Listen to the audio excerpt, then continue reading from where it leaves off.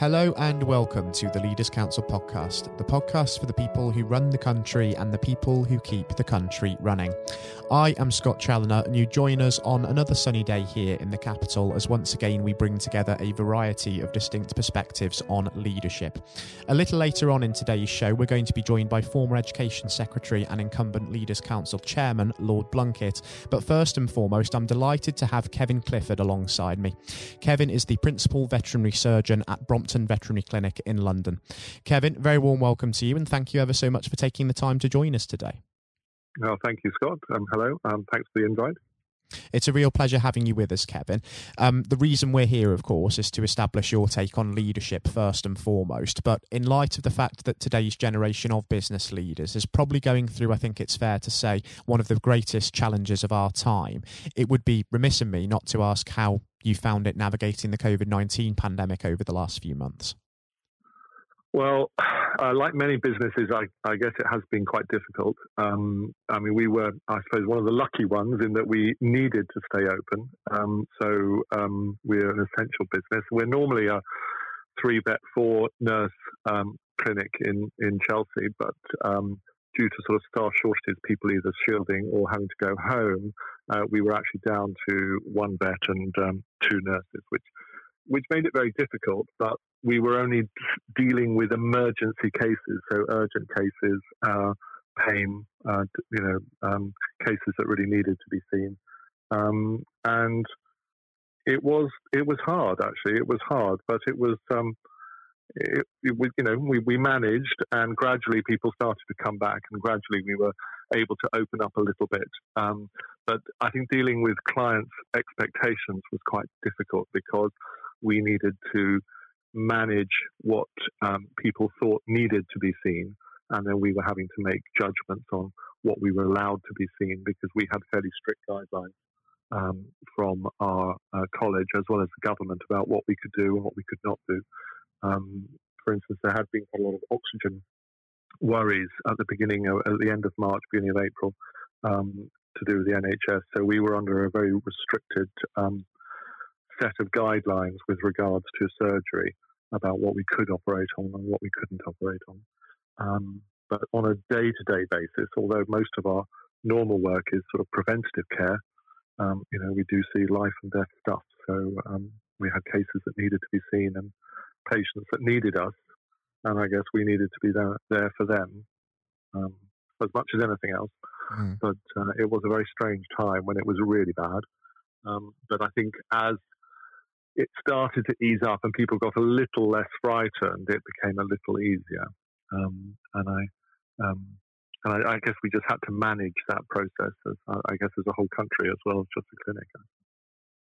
And I suppose that a lot of people will be looking to their veterinary surgeons for advice at the moment, because for the benefit of those tuning into this, we are recording on the 29th of July 2020, and news has emerged in recent days that a pet cat in the south of England actually tested positive for the COVID-19 virus. With regards to that, Kevin, it's not necessarily anything that people need to wholly worry about, that is it, despite the news? No, I think it's been apparent that there has been human-to-animal transmission for some time, but it's only in very, very minor cases, very, very few cases. And I think, in fact, that's one of the biggest problems that we've had is that although our work level was quite low back in March and April, we were dealing with a massive amount of phone inquiries. People were worried. People wanted to know what they could do, whether we were open, what we could see, what we couldn't see, and what the risks were as far as you get a story that came out, and then people would phone us and want to know. And that was, our phones have been very, very difficult to manage. That's probably, in some ways, one of the hardest aspects for us, is that we literally turn our phones on at 8:30 in the morning, and they ring constantly until we go on to an answer phone. It's been quite tricky, that. And can you see sort of a route forward now? Is it clear exactly what's expected of you in the future as lockdown restrictions continue to lift? Because there is inevitably going to be a long-term effect on your industry if you have to continue to operate under such strict procedures. Yes, we've pretty much gone back to normal now within social distancing guidelines. We're quite lucky within the practice I have in Chelsea is I have quite a large consulting room, and I actually have quite a large waiting room as well, which we've sort of managed to make that we can have just one person in the waiting room, one person in the consulting room. So a lot of businesses have not actually been able to actually have clients with their pets, and that has been very difficult. So when we're dealing with a subject as we obviously we have to deal with the end of days, and when you're dealing with the last few days or hours or minutes of a beloved pet, and then you're trying to explain to the owner that they've got to be over there while you're over here is really very difficult. So I think the sort of social distancing side of it we've been a little bit lucky with, because the amount of space we have, but it has been very, very stressful, both emotionally and practically, actually.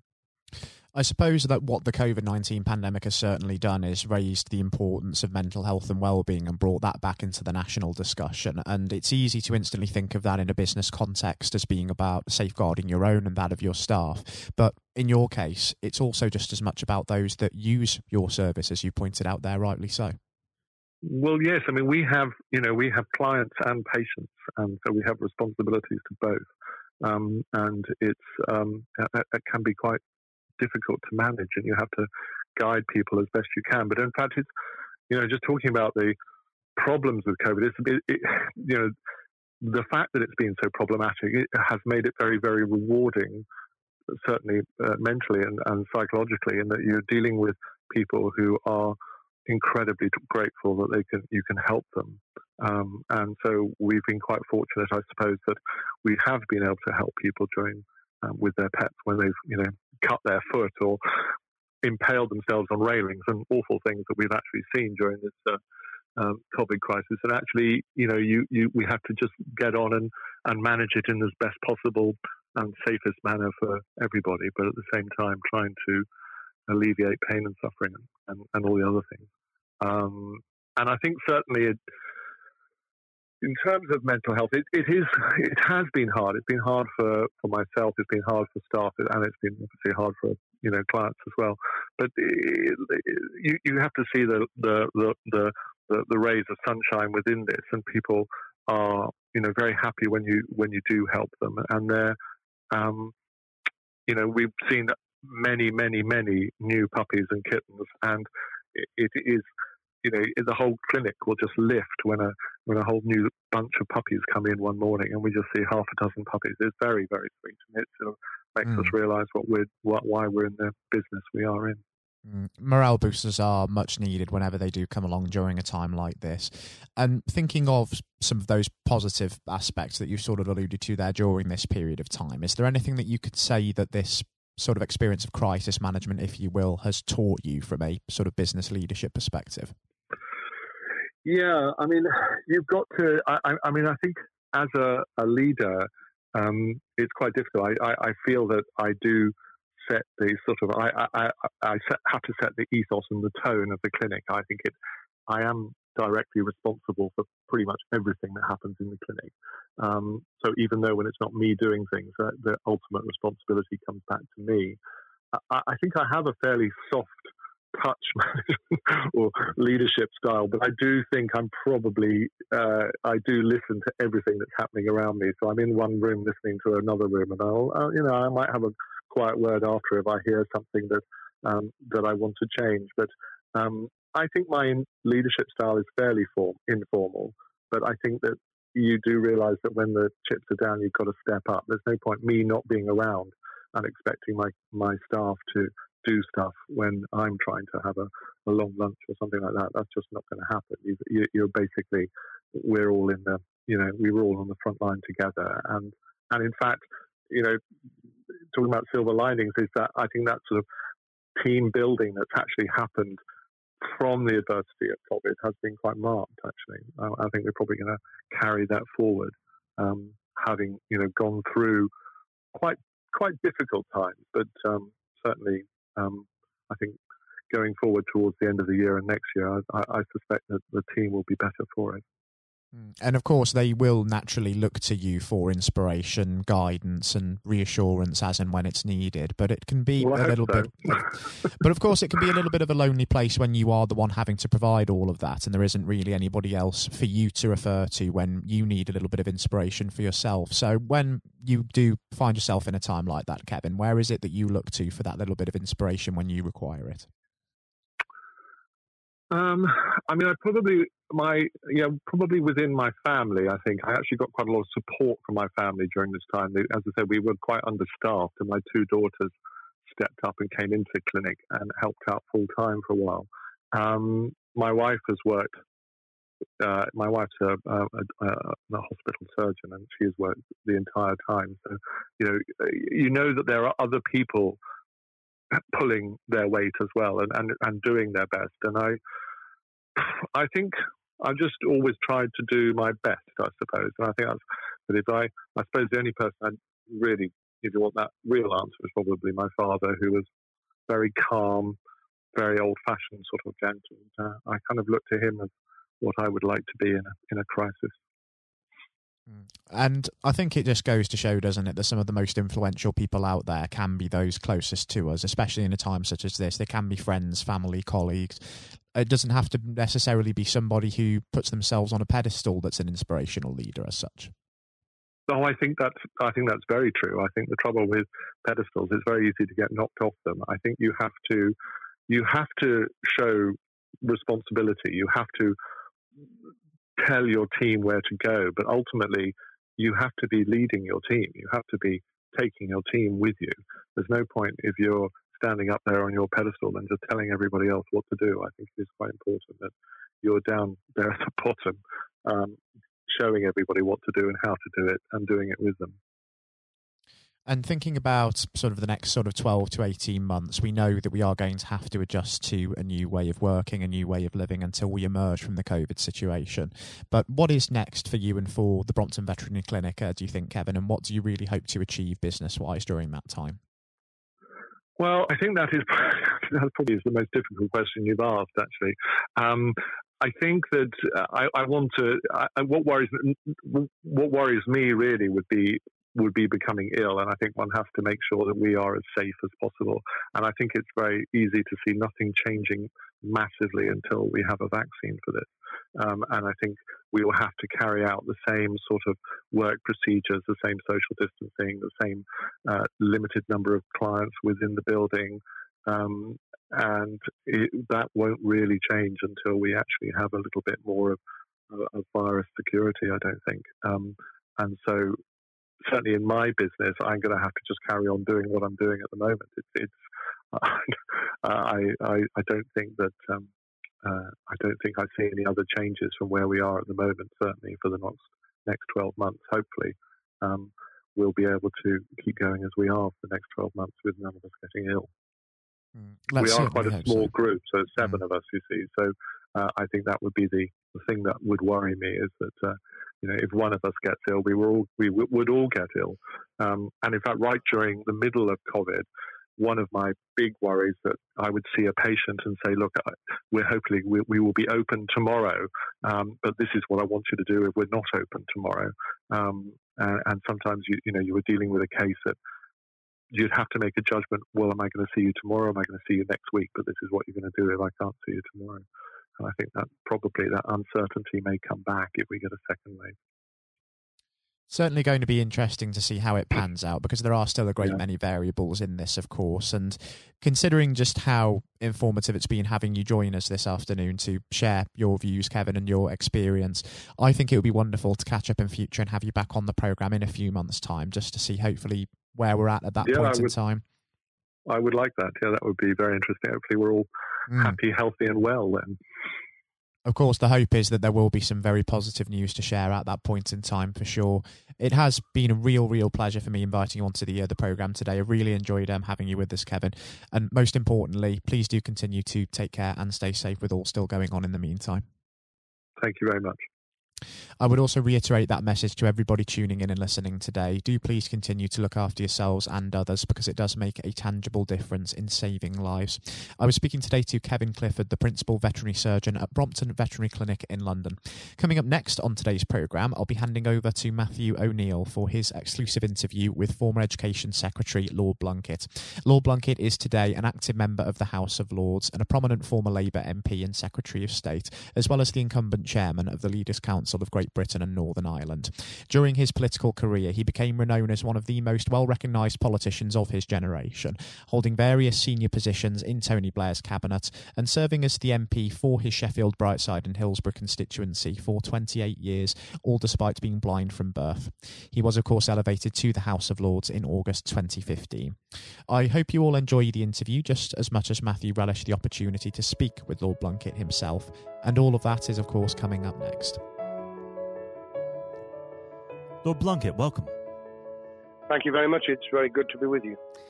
Well, of course, nothing is being said at the moment other than COVID-19, which we must touch on. What would your message be to small businesses who are trying to keep going? Well, I think the last ones standing will be the ones that thrive when we get back to some sort of normality. So it's have confidence and courage.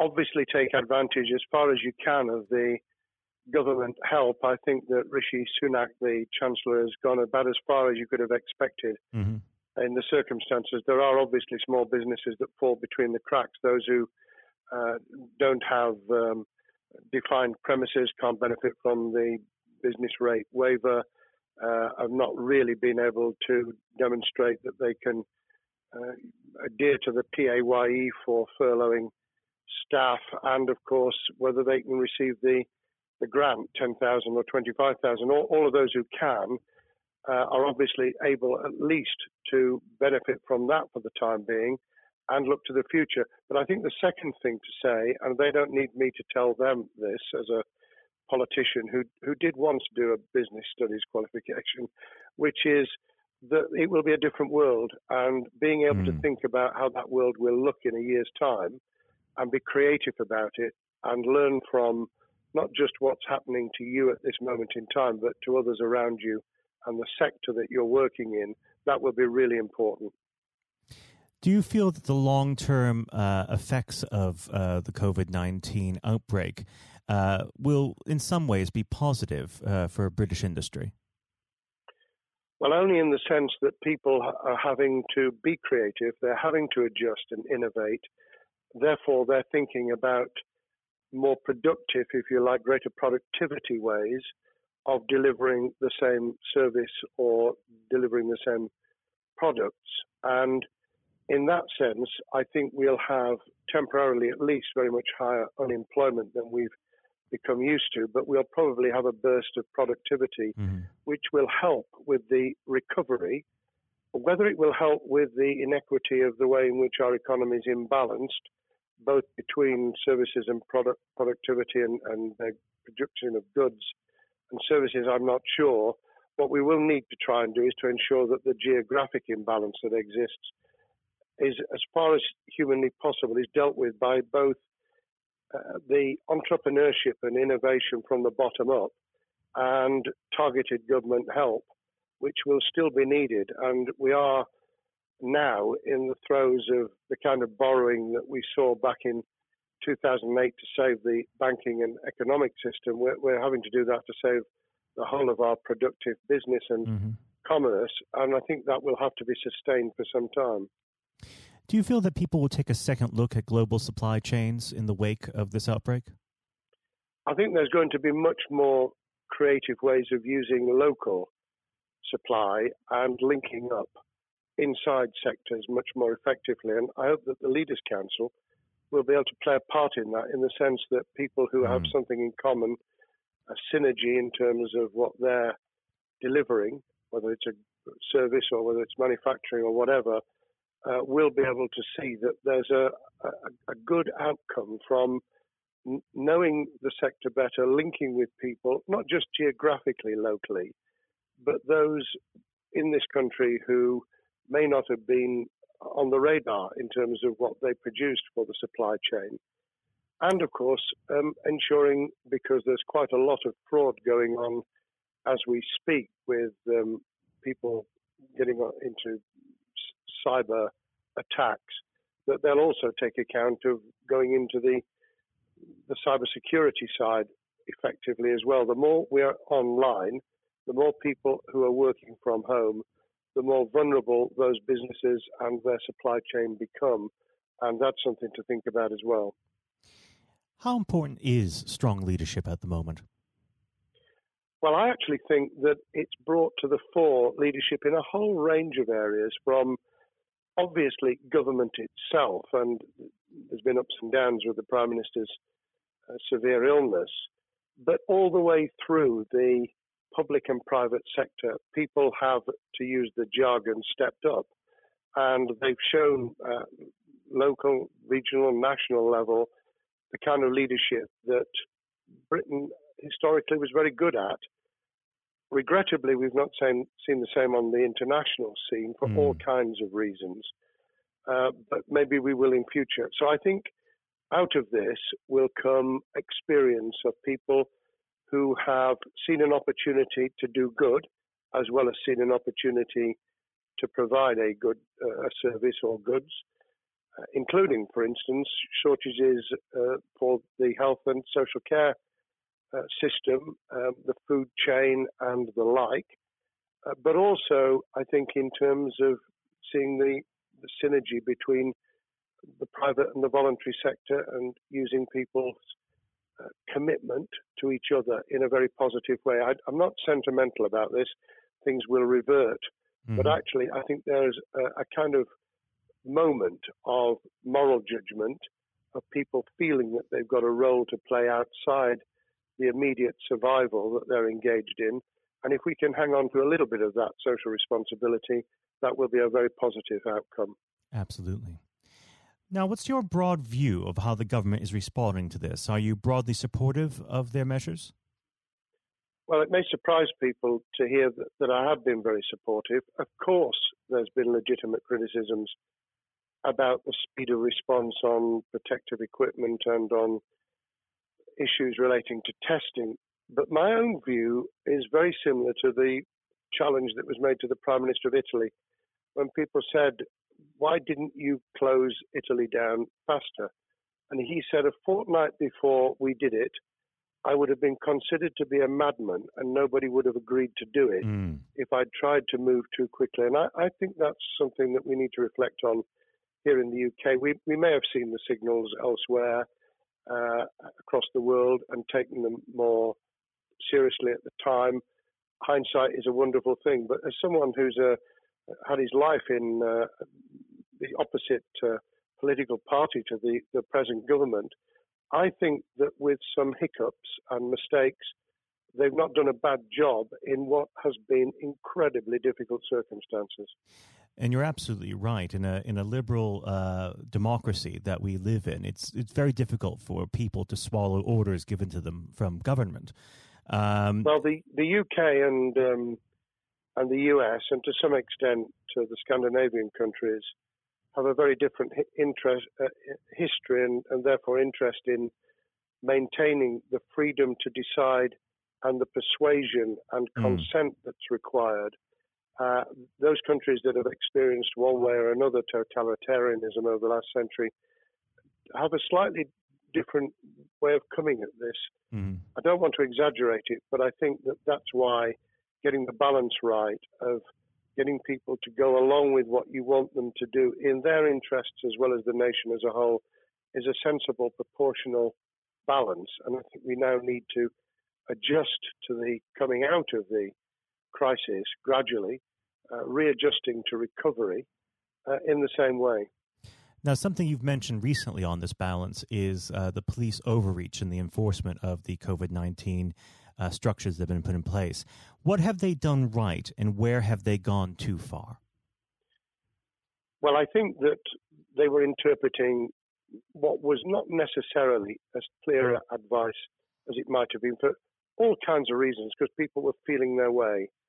I think what's come out of it has been a a demonstration by local police services in some parts of the country that they could get people to do what was needed without the heavy hand of drones overhead or people being told that they shouldn't be walking in the street, because this was all about self-isolation, not incarceration. It was about getting people not to pass the infection on to each other and therefore to provide distance rather than to make our lives a misery.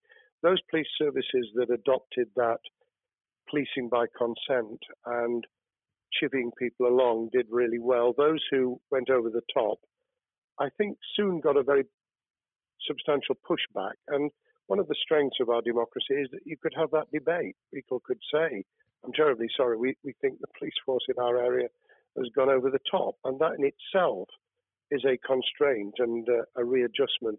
That's another strength of living in a country where you can have opinions and express them without actually being thought to be a fool.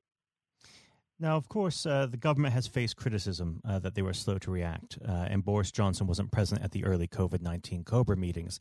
Now, Number 10 has claimed that this is normal practice. The health secretary often chairs COBRA meetings related to health. Does this tally with your experience as a Secretary of State, or would you have expected the PM to be more hands-on during the initial stages? I think different prime ministers do have a very different style. And Boris's style, which I think will now be considerably adjusted, was very swashbuckling. In some senses, delegating is a good thing, as every leader of every business or public service knows. Those who try to pull too much into themselves end up with a massive bottleneck, great failure of trust, and the inability of people to show what they're worth and to demonstrate their capability.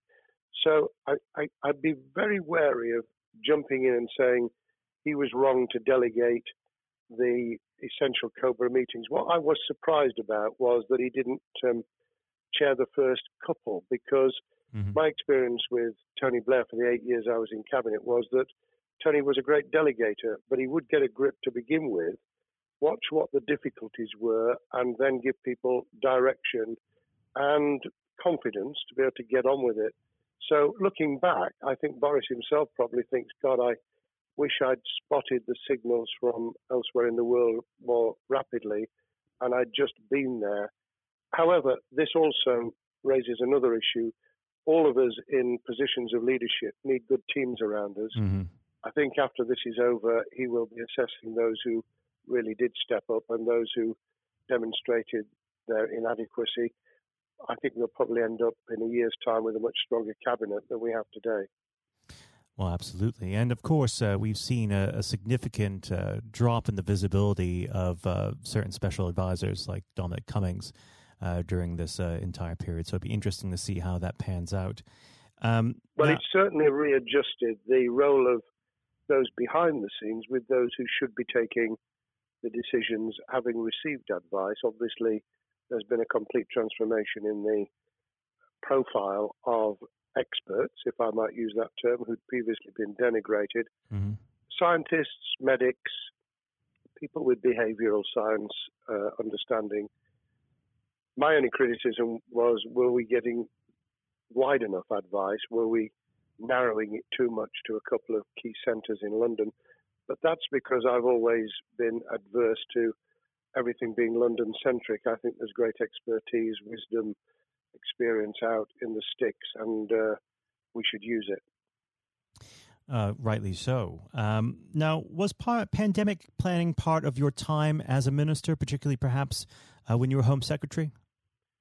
Well, it was, but it was on the back of risk arising out of counter-terrorism measures. Right. I was the Home Secretary for 3 months when the attack took place in September 2001 on the World Trade Center and beyond. We did an enormous amount of scenario planning, both desktop and real. On the back of that, it was very heavily orientated to future developing terrorism risk. I certainly got involved with talking about pandemics. I remember being at a seminar in Edinburgh, where the university there had done a lot of work itself on the issue of pandemics. And of course, we saw SARS and other things emerging. I think people have criticised the government for not picking up the report from 2015, 5 years ago. I think that what happens is human nature kicks in. You deal with what you're immediately faced with. You can sponsor reports, and this is true of business planning, of course, as well, and scenario planning for what business continuity will look like, recovery plans for business, what will happen if there's a cyber attack, what happens if there's an energy shutdown. These kind of things you can look at, but you're immediately turning your eyes to what's in front of you. And had we picked up a bit more on the danger from Ebola and SARS and what have you in the past, then we might have said, what if something hits us in the developed nations that we don't have a vaccine for, that we can't immediately whisk up protective materials or equipment, or for that matter, medicines that help with recovery, all of which we now see are a danger. I think this will make an enormous difference to the planning for the years ahead. I hope it will be widened so that we don't just look at what's happened, but very rarely do you see something exactly repeat itself. Some of the circumstances will be, but others won't. So that's why I've put emphasis in what I talk about on looking at the other virus, the cyber attack scenario, which could be just as dangerous in a world of just-in-time provision. One of the miracles of the modern developed world, except for the very poor, has been the distribution of food. A lot of it on computerized, technologically advanced systems. If that were to come down, we'd be in real trouble. So I think we need to think those sort of scenarios as well. So have a full plan across both sectors, biological warfare, pandemics, and cyber warfare. Yes, and to do so on different levels. I think, again, thinking global but acting local, we need a lot more to think about what would happen if something took shape that actually broke down those national and global chains and how we would cope. And without, obviously, we've got enough fear and anxiety to last a lifetime. Without creating even more anxiety, we can think about those things for the future in a more rational way, I think. Now, aside from the physical threat of the virus, one of the things that people are vastly worried about is the effect on the economy, not just the national economy, but also the world economy. Now, it has been said by certain parties, and I'd like to garner your thoughts on this. Is there a danger of the effects of the lockdown being even worse than those of the virus? Were it be prolonged, I fear that balance would tip the other way. It is about proportionality. It is about balance. It's the wisdom of Solomon, really, to get the moment right when you start to move and then to move quickly. There's no doubt whatsoever that we are stocking up, not just on the economic and employment front, which will be devastating enough, but on the health and social well-being front, enormous challenges, and they will need careful handling because there's a lot of people whose lives, for a variety of reasons, are at risk in the future on a scale that we've been dealing with over the immediate handling of the pandemic, concentrating really hard on those affected by COVID-19, those sadly who have died or been seriously incapacitated. That will roll over into the economic, the social, the mental health and cultural well-being of the nation, and that will need all of us to pull together as well. Absolutely. Now, do you believe the government's doing enough for business? I think that the speed of reaction once the scale of the pandemic was clear was very good. I've praised Rishi Sunak for his action. remember a chancellor who only just come into office was planning to deliver the budget in the middle of March and has had at least three equivalent budgets since. I think he's handled it very well. Understandably worried now about what we're doing to our economy. The level of borrowing is sustainable because of low interest rates, but it reaches a point, of course, where it tips over so that you can't then do the kind of structural investment requirements that the government were laying out before and in the March budget. And those will have their consequences as well as a planned payback over many years. I think we've learned something over the last few months. We needed to take immediate action.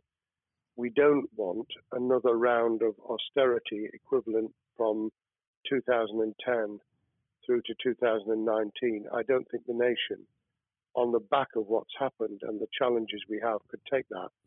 And therefore, we need a different plan, economic plan, over a much longer period, just as we did from the Second World War all the way through to 2002, when the final American loans were paid off. Now, of course, one thing that's on everyone's lips, how much longer do you believe that the lockdown can go on for? I believe that we need to be substantially back in action as an economy in June. This obviously is led in terms of places where people would meet in large numbers, having to adjust to the fact that it will be longer for them. And sadly, that will involve business closures. It's why the Chancellor extended the furlough scheme to the end of June. Mm-hmm. But unless we get things moving in June, I think we'll run into the summer where all kinds of services and industries will have a chain reaction effect. And what happens with one will then have a major impact on another. And then you get the skittle effect where things get knocked down that you hadn't perceived were going to be affected. So I very much, if I were in government, and I always think of things in that context, what would I do if I were in government? I would be on the side from the second week in May, on the side of the hawks in terms of saying we've got to start moving, and we've got to do so with the collaboration and cooperation of the public who have got the message, who did behave, who responded magnificently. Let's try and get back, perhaps, doing things differently for a time, but substantially getting back to business as usual. And unless we do that, then those areas that can't and wouldn't expect to be back in action immediately get pushed further into the middle of the year and the autumn, and then they become unsustainable. Now, of course, one of the other major developments we've had recently are the changes in the Labour Party. So if we could just speak on the Labour Party for a while. This might sound like an obvious question, but how does Sir Keir differ from Mr. Corbyn? Well, I'm biased because I believe the Labour Party has come out of 4.5 years of a black hole of a nightmare, where it neither represented a credible opposition nor an electable government. And the combination was to let those who supported the Labour Party and needed some of its policies let them down very badly. Sir Keir Starmer both is a highly intelligent, professional lawyer who, as Director of Public Prosecutions, led the service well, had to take difficult decisions at a time of austerity, understands the world beyond Labour members, but has been able to do business with those who originally supported Jeremy Corbyn and was able to command support from them. His creation of a balanced shadow ministerial team has been very encouraging. I supported Lisa Nandy, who he's made shadow foreign secretary, because I thought she understood the north of England and the disaffected former Labour voters. But I believe that Sir Keir has taken on board those who have something really sensible to offer. And I believe he will be both a great leader of the opposition. More importantly, he will then present himself as a credible alternative prime minister. And all governments need an alternative government at their shoulder.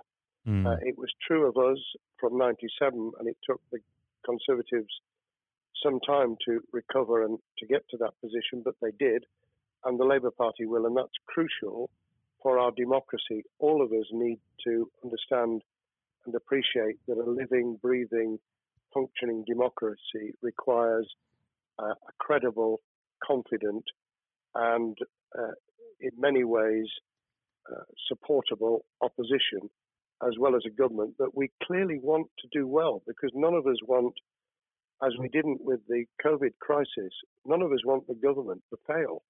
We want to see our economy recover. We want our social well-being to be taken into account. We want to overcome deep-seated inequality and poverty, and we want to do it with enterprise and entrepreneurship and business playing their role, and that is about leadership nationally, locally, in the private and the public sector, people with ideas, with confidence, with the ability to pull teams around them, above all, to have some idea of what it is they want to achieve and a very good idea as to how to achieve it.